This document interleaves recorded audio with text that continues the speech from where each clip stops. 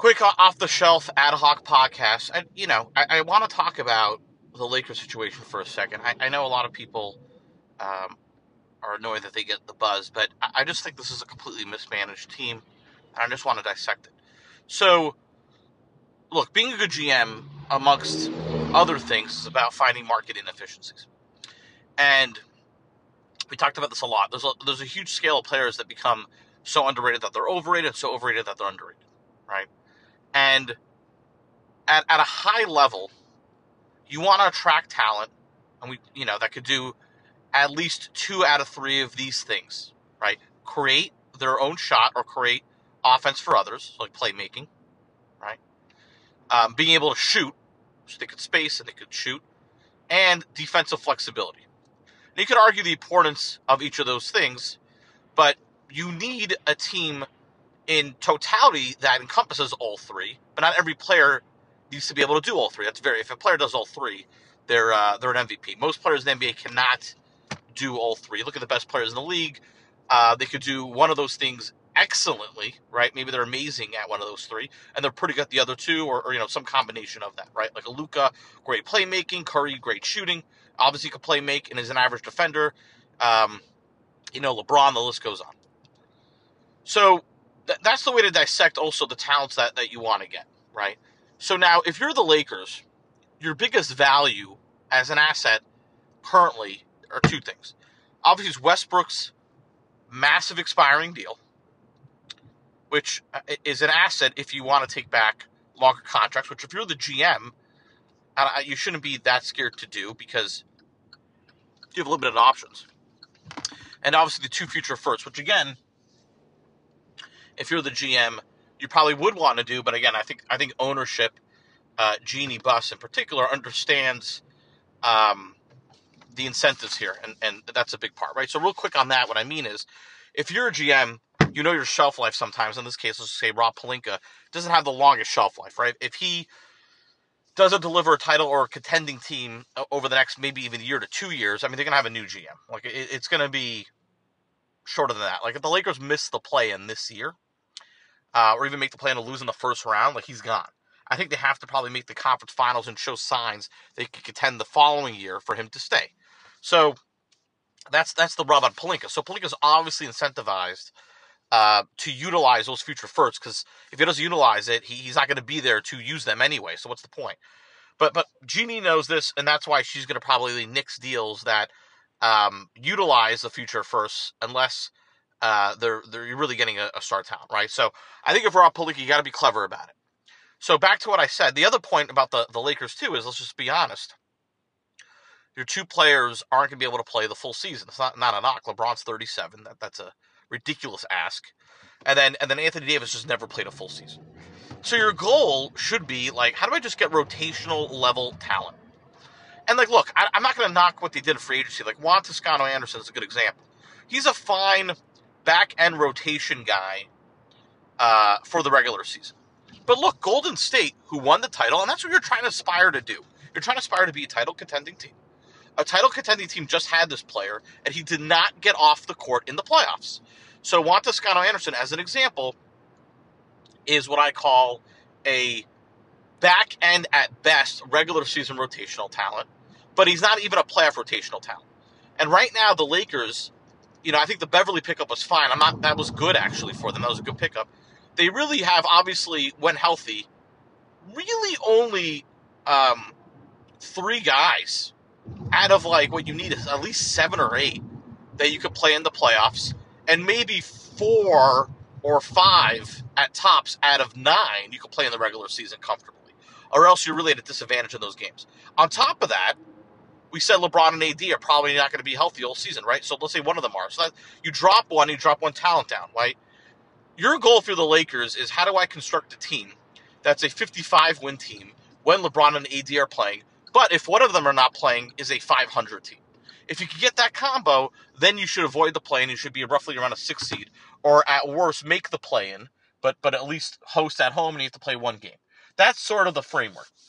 In order to do that, they just need more players. They just need talent, and they can figure it out, right? So first of all, you got to get the guys you could quickly pick up that have proven they're a talent recently and that are, quote unquote, no longer a talent. This is the marketing deficiency.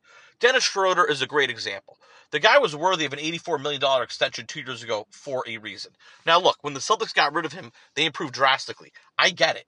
Like, sometimes when you have the on-the-ball talent, it impacts the players in other ways. You got to figure that out as a coach in the rotation. The Celtics had too many players, and they're better off getting a ball mover. The Lakers don't have enough players, so they absolutely need to pick up a guy like Dennis Schroeder, who is an NBA rotational talent. He's both a regular season and a playoff rotational talent, right? You could worry about the fit later, okay? He's proven that with that lineup and that he could fit as a sixth man. So that's one example. It's absolutely a guy you jump at. So that's easy. Now you just got one right off the waiver wire, right? You don't even have to do any further moves. On top of that, you have a team ripe now in the Knicks that have a lot of guys because they had a bad season who are actually talents. So let's dissect them kind of individually, right? Randall, Fournier, in particular, right? That tandem. So obviously it behooves the Knicks to unload them, and they're already flirting with them in the Westbrook three-way with Utah. Okay. Randall made an All-NBA team 2 years ago. We shit on him for the Knicks. He's a bad fit for the Knicks because they need to develop Obi Toppin, and that team's in a fork in the road, and they're probably going to need to take a step back before they take a step forward. Even more, maybe. And or just use more usage to develop Barrett and give more stuff to Brunson and all that. So the Knicks are right because, again, you just need talent, and you can figure out if they're off the ball, on the ball. But you don't have the luxury of differentiating right now for the Lakers between, oh no, we have to get an on the ball talent or off the ball talent. Randall is perfect because, especially in those times where one of Davis or LeBron aren't playing, he can be the other usage guy. And look, even if you're like a 35-ish win team, which you've proven he could be basically the best player on a 35-win team, that could get you through the drugs of the season if you're playing like Charlotte at home and you don't lose those games. Or in Detroit, right? Randall could give you some performances where at least you're getting through those dog days of the winter, the January-February schedule, while you're resting one of Davis or LeBron. Okay? So Randall's a great pickup there. And again, he's just because he's bad on one team doesn't mean he's bad on the other. He's still a talent. This is what people don't get. So much of the NBA is everyone in the NBA is super talented, and there's levels of the talent. I get it, right? But if you could do one of those three things really well, which Randall does, which is you could create, and he's shown ability to shoot a little bit, and he's a willing defender. You don't sleep on those guys, and they're ripe for the picking. You don't have to give up an asset to get rid of them. The team wants to unload them because of their own situation. Don't let that team's situation impact your situation. Just get the talent. The Lakers should be in talent accumulation mode, and he's a veteran, and he'd be, he should be willing to kind of fit where he needs to fit on the roster, where it's off the bench or what have you. So Randall's an easy one. Fournier's in a similar boat, right? Like, he was successful again. There's a reason why the Knicks signed him to the contract they did. He had a good job 2 years ago in the playoffs with the Celtics. He had good moments with the Knicks even last year. He was led the league, I think, or was amongst the league leaders in three-point attempts, a volume shooter, and shot near or around 40%. So that's a huge value for the Lakers, just an off-the-ball guy that could shoot, okay?